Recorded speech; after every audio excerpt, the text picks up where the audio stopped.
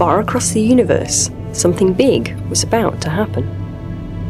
The explosion would outshine an entire galaxy and be visible billions of kilometers away. Its light would travel across the universe for millions of years, but, aside from a few astronomers, it would go unnoticed on the Earth. With a grating, wheezing noise, a small blue box flickered into existence.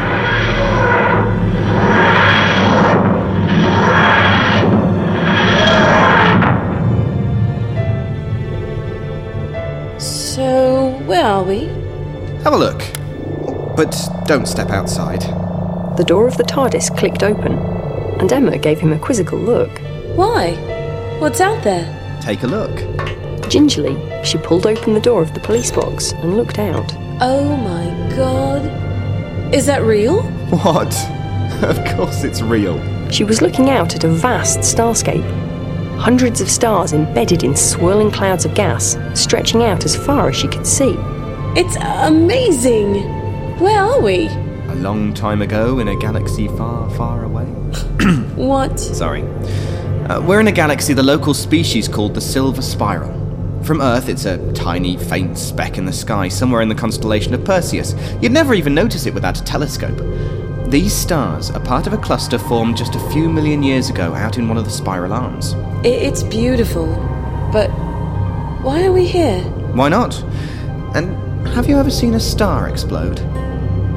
You see that one?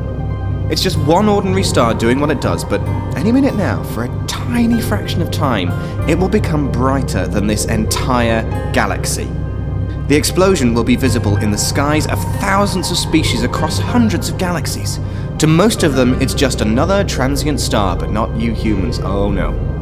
Scientists on your planet point as many telescopes as they can at it. They even give it a name, 2007 GR. No, not very poetic really.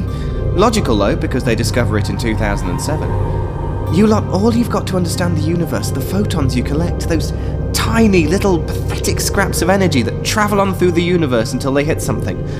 And yet you know so much. That's what I love about you humans. Always curious.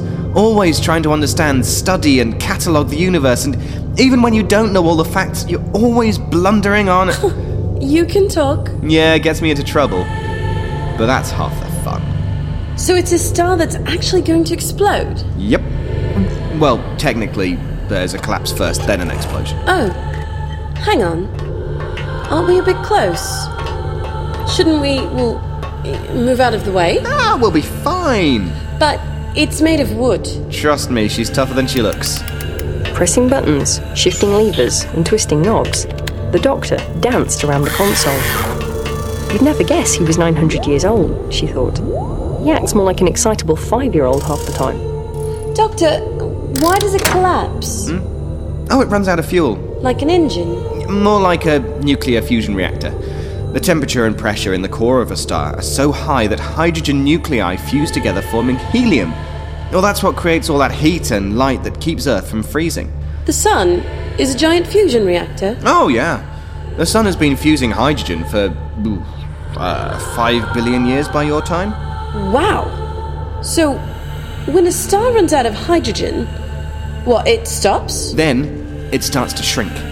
The temperature and pressure go up as it collapses until it's hot and dense enough that the helium nuclei start to undergo fusion. The helium that was made from fusing the hydrogen? Right. And when it runs out of helium to fuse... It shrinks and gets hotter, right? Yep, it shrinks, gets hotter and starts fusing the helium, forming carbon, nitrogen, oxygen, the stuff that makes up most of you. Just think, you're made from chemicals that were created in the heart of a star. All right. Say I believe you. You still haven't explained why it explodes. Well, eventually, if a star is heavy enough, that burning process carries on through heavier and heavier elements, going faster and faster until it gets all the way to iron. Now, once you get to iron, you need a lot of extra energy to keep the fusion going, and there's nowhere for it to come from. The core starts to collapse again, but uncontrollably this time. Pulled by...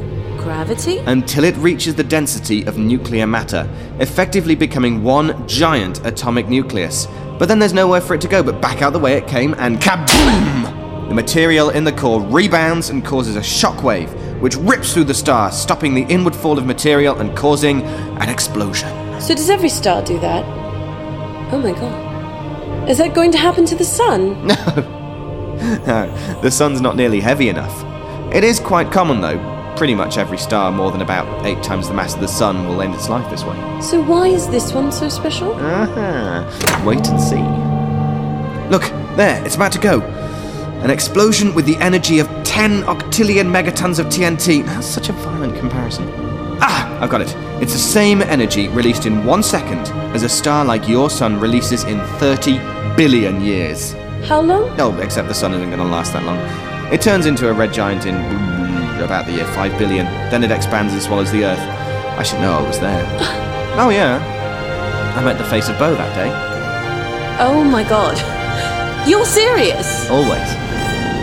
Any moment now. Wait for it.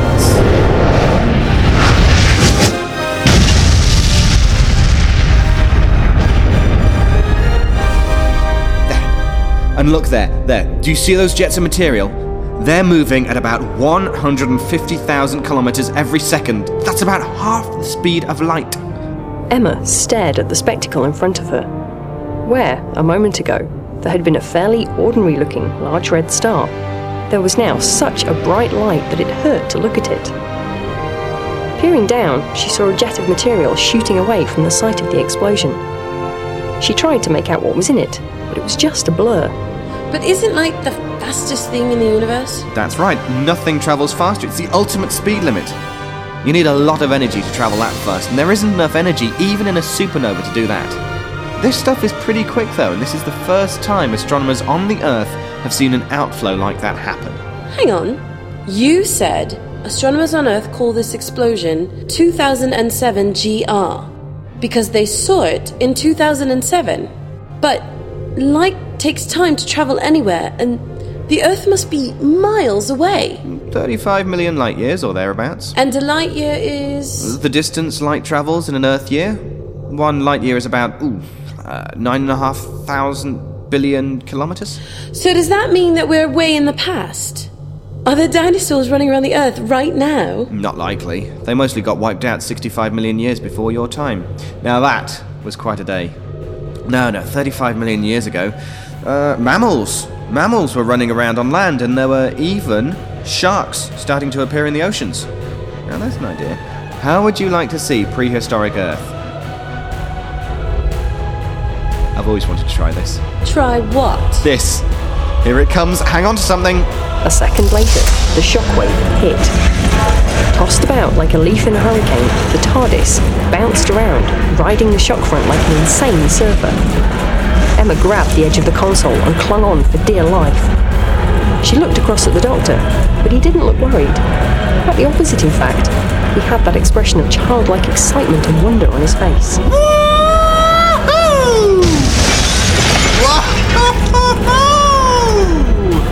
Now that's the way to travel! You are completely mad! Oh yes! The TARDIS slowly righted itself and once more dematerialized.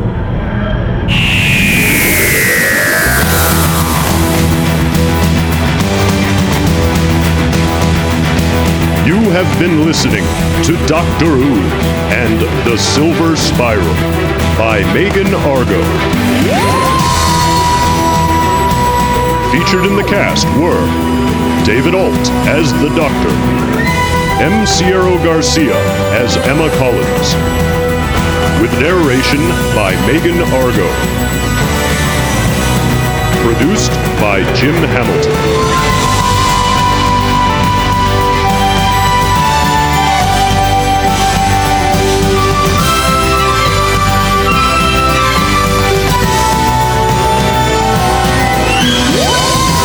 This has been a Darker Projects production.